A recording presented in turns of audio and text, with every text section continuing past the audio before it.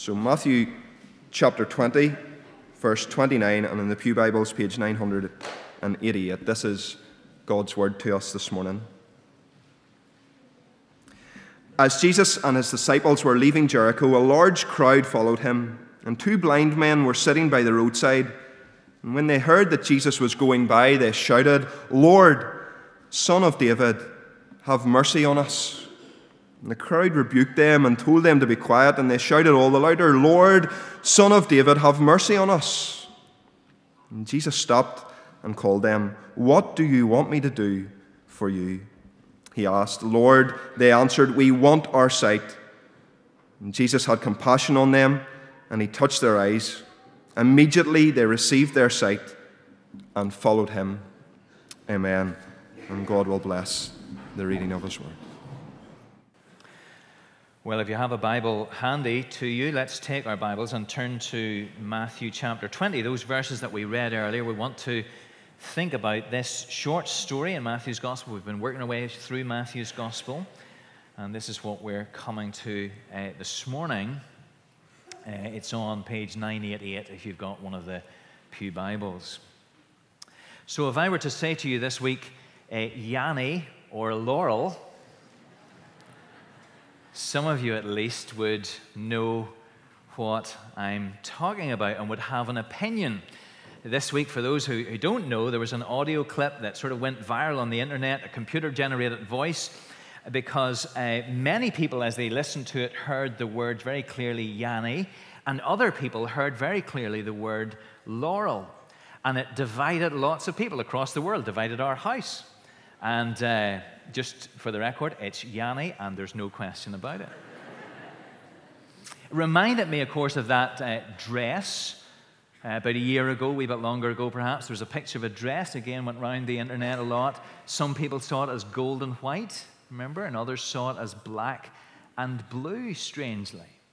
And it's really remarkable, isn't it, that two people could look at the same thing in front of them and yet come to such incredibly different conclusions. And yet maybe it's not that hard to imagine that that's the case, because that's what happens with Jesus all the time, just as we were saying to the boys and girls. People look at the Lord Jesus Christ and they come to radically different conclusions about him. Some see him as an imposter or a charlatan or as a good teacher or as a myth. Others see him, as many of us would hear this morning, as the Son of God, their Lord, and therefore someone to be worshipped and followed. And that's what's happening in this part of the Bible in Matthew chapter 20. Matthew's telling us about Jesus, and his big question at this point, underlying some of these stories in this part of the gospel, is, do you see who Jesus is? And you see, for Matthew, it's not a matter of dispute. It's not a matter of perception. He knows who Jesus is. He sets out the evidence for us. He's done it already. He makes it clear that Jesus is God's Son who's come into this world to give his life as a ransom for many. That's the closing verse of the verse just before this passage that we've read. And the question is this the Jesus that you see? Do you see who he is? And we're coming this morning then to a really significant part in that whole story, because in chapter 21 we're going to find Matthew telling us about the entry of Jesus into Jerusalem, the triumphal entry, usually associated with Palm Sunday. And this, of course, will mark the beginning of the last week of Jesus' life, leading up to the crucifixion and the resurrection. Roughly a third of Matthew's gospel will be taken up with that, and its aftermath. But just before Matthew jumps into that story, he, as it were, concludes everything that has gone before by telling us about this healing of two blind men.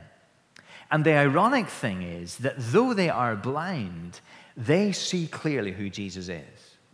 Lots of people around Jesus that day and up to this point can't see it. The crowds don't see him clearly. In fact, if you glance forward to chapter 21, verse 10, You'll notice just at the top of the next page, if you've got Pew Bible 989, you'll notice that after the entry of Jesus into Jerusalem, it says, when Jesus entered Jerusalem, the whole city was stirred and asked, who is this? You see, they don't get him. They cannot quite see who he is. Sometimes the disciples don't really see who Jesus is either. But ironically, these two men who can see nothing, they see who Jesus is. And the question is, do we? Do you see who he is? Actually, we're told this story this morning, I think, to help us push through on three questions. One is, do we see him? Then, do we want him? And then, thirdly, will we follow him? That's how we're going to break up what we're going to say this morning. So first of all, do we see him? Let's look at the story. We read in chapter 20, verse 29, that Jesus is coming out of Jericho and there's a great crowd around him. These are the pilgrims who are traveling up to Jerusalem for the Passover. And these two blind men begin to call on Jesus. Now, we need to say just a little bit about the setting of this, because this passage, this story, is sometimes used by people who want to point out some inconsistencies or apparent inconsistencies in the biblical record. Because in Mark and Luke, this story is also told. You should sit down with those sometime and read them all together, remembering, of course, that Mark and Luke and Matthew never thought that their passages would be compared with one another. And whenever you begin to think like that, you realize that they are remarkably consistent. But there are a couple of differences. First of all, Mark and Luke only mention one blind man, and they name him Bartimaeus. We've heard of blind Bartimaeus. But here there are two. Now, that's probably not too difficult to work out. Clearly there were two, but the likelihood is that Bartimaeus was known in the early church, and so his name was familiar, and his was the story that Mark and Luke tended to emphasize, even though the fuller story, as it were, is told by Matthew. So we should think really of Bartimaeus and his friend. In Luke, however, it looks like Jesus is going into Jericho. Here he's coming out, Mark as well. So which is it? The answer seems to be both. In those days, there was old Jericho that dated way back to the time of Joshua, 1,000 years earlier. And then there was a new development built by Herod the Great, sort of a housing estate, as it were, around Jericho. And both were called Jericho. They were beside each other, Old Jericho, New Jericho. And it seems, therefore, that what's going on here is that one writer has in mind the new part, so he's going out of that, he's going into the old part. Maybe that helps us if we read those together and we're trying to sort of piece together the full story of what happens. These men are blind, they're beside the road, and that's the best place for them to begin to get some charity from those who are going past. This is a great opportunity for them. All the pilgrims going up to Jerusalem, they're likely to be generous. And then they realize that Jesus is passing by, and they begin to call out, "Lord, Son of David, have mercy on us." Now, we don't know how they've heard about Jesus. Clearly, he's generating a lot of discussion in society. But how they address him is really, really significant. Son of David.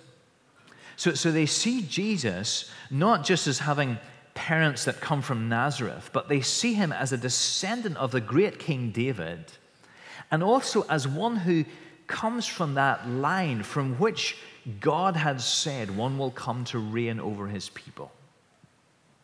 The crowd use this title later as Jesus enters Jerusalem. They don't seem to understand the implications of it fully, but these men do, because you see what else they call him. They call him Lord, a term that can be sort of taken in either way as very respectful or as really full of devotion. And then they call on him for mercy. So they're not just acknowledging his status, as it were, but they're also acknowledging his character. You're a great king in the line of David, but you're a king that we can call upon for mercy.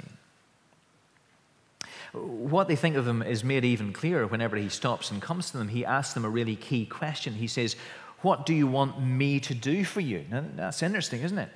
Now, if you were to ask them, what is it that you want more than anything else in the world, we would have expected them to have said, we want to be able to see. More than anything, we want to be able to see. But here you see Jesus makes it personal. What do you want me to do for you? So here's Jesus, as it were, saying to them, you've been using these grand titles for me. You've been asking me for mercy. What is it that you think I can do for you? Who is it that you think I really am? What sort of belief in me do you really have? And they say, Lord, let our eyes be opened. They see who he is. They're not saying, Lord, well, do you know what we would really like? We'd like you to pray for us because we pray that people will be really generous to us today so that we can get a bit of an income. We've no other way of getting that. Pray even that God might help us see again. No, what they say is, here's what we want from you. We want to see. Isaiah, many years before this, 700 years before this, talks about God's coming.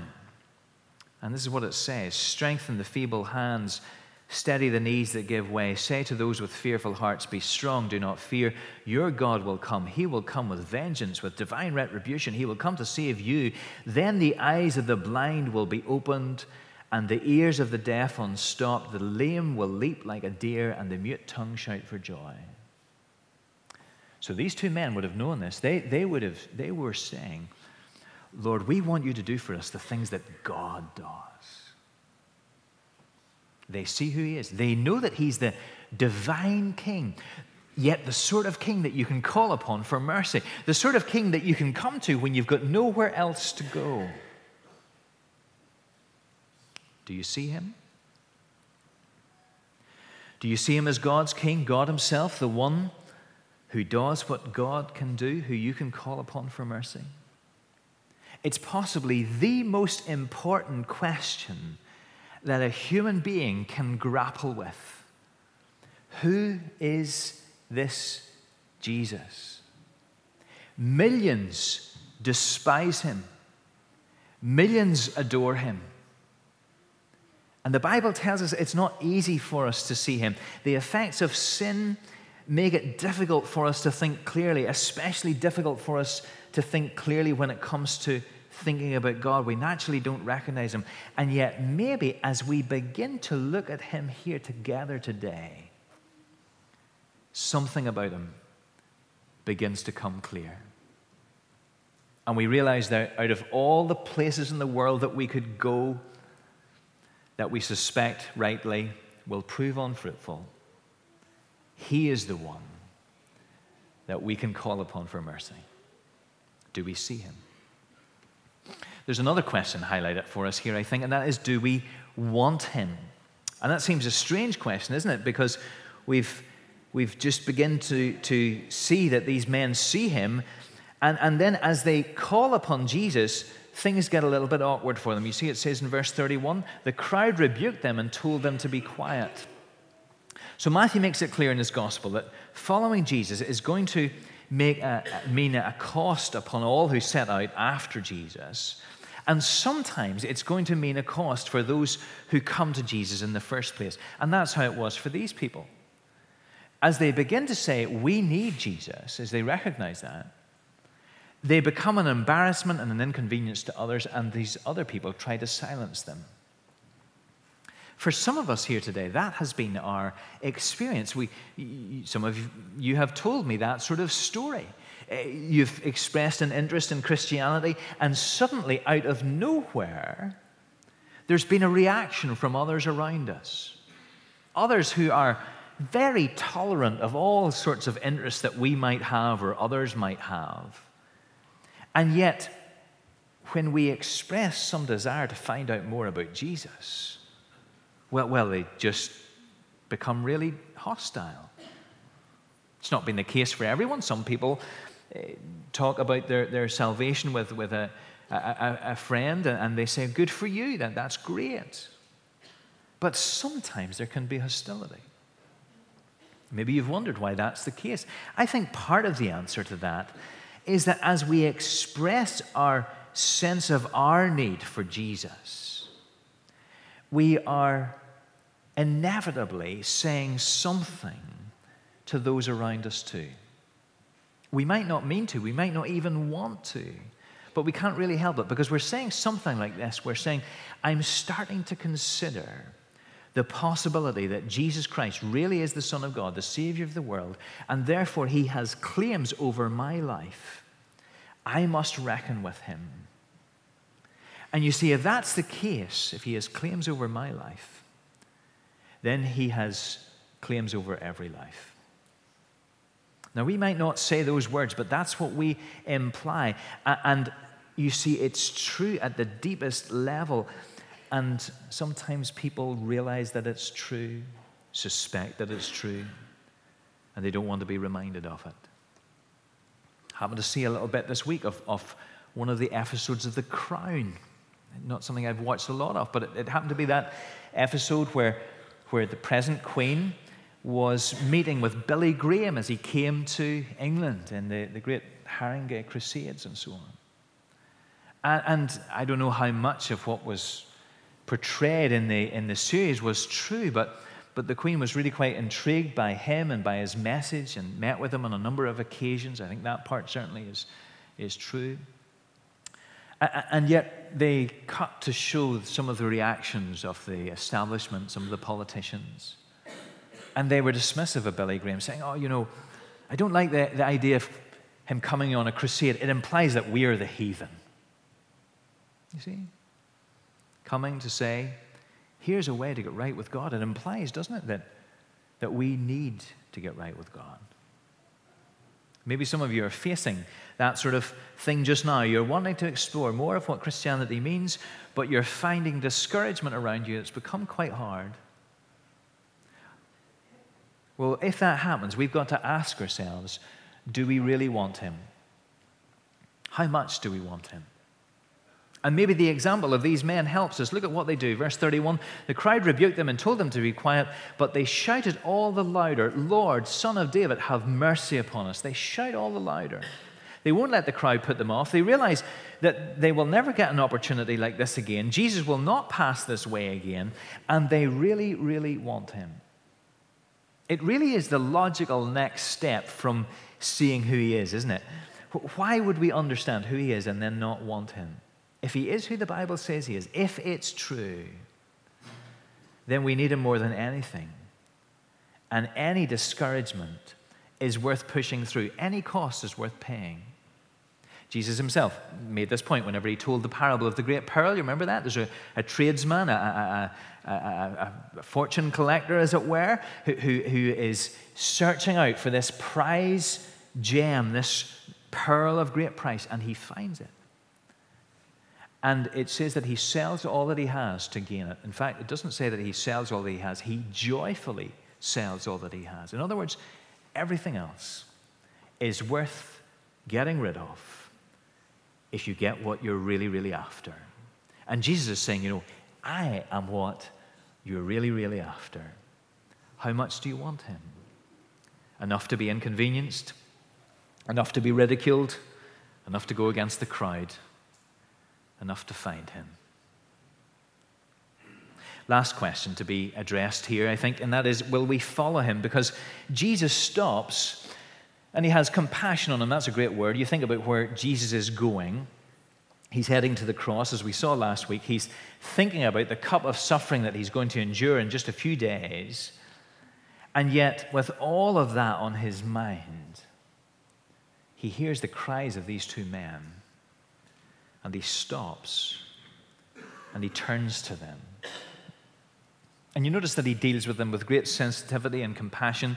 He touches their eyes. He doesn't need to do that, but their sense of sight is not operating. And so he allows them to experience his approach, the beginnings of his healing, through senses that they do have.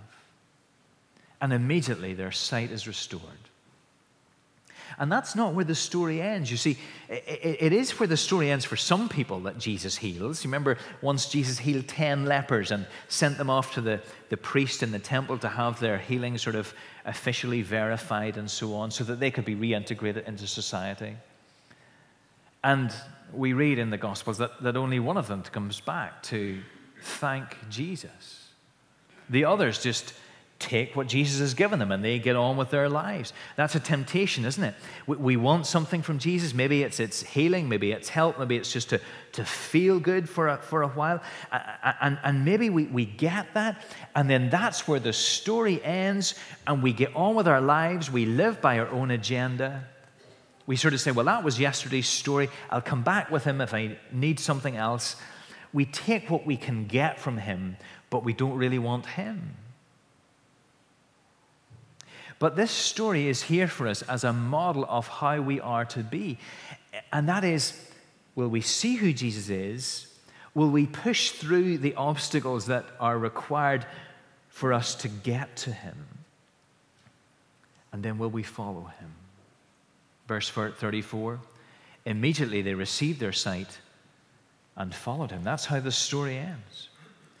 And you see, that's the model that's set before us here. Matthew has been emphasizing that to us all along. Remember, he records Jesus as saying, if anyone would come after me, he must deny himself and take up his cross and follow me. So don't just think about becoming a Christian as making a decision or getting right with God. That might be how it starts. But we need to think about following Jesus, about being a disciple, about learning from him in every area of our lives, about patterning our lives after his, about turning away from what is wrong and trusting in him so that our values increasingly reflect his values, so that we allow him to determine what is right and what is wrong, so that we come to love what he loves and hate what he hates, so that we become more and more like him. You see, it's a following. Remember, we said that he had a claim on all of our lives, and this is our claim. This is his claim. That our rightful place is not just acknowledging him, it is falling into step behind him day after day after day. Will we follow him? And you see, the logic of this story for us today is to say to us, we will follow him if we want him, and we will want him if we see him. If we see him as the Son of God, come into the world to give his life as a ransom for many, as a ransom for us. If we see him as the one who is God's great king, and such a king as whom we can call out to in mercy, knowing that he will hear us. If we see him as the one who comes to us in compassion and meets our need. Do you see him? Do you want him? Will we follow him? Let's pray together.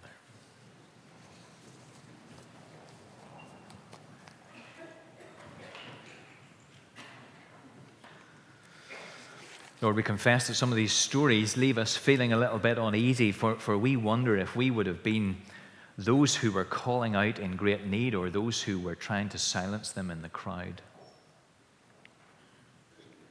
Lord, we pray that you'll help us to see that we need this Jesus more than anything. That we should follow him wholeheartedly, that we should want him above all else. So help us to see who he really is. And we pray in Jesus' name.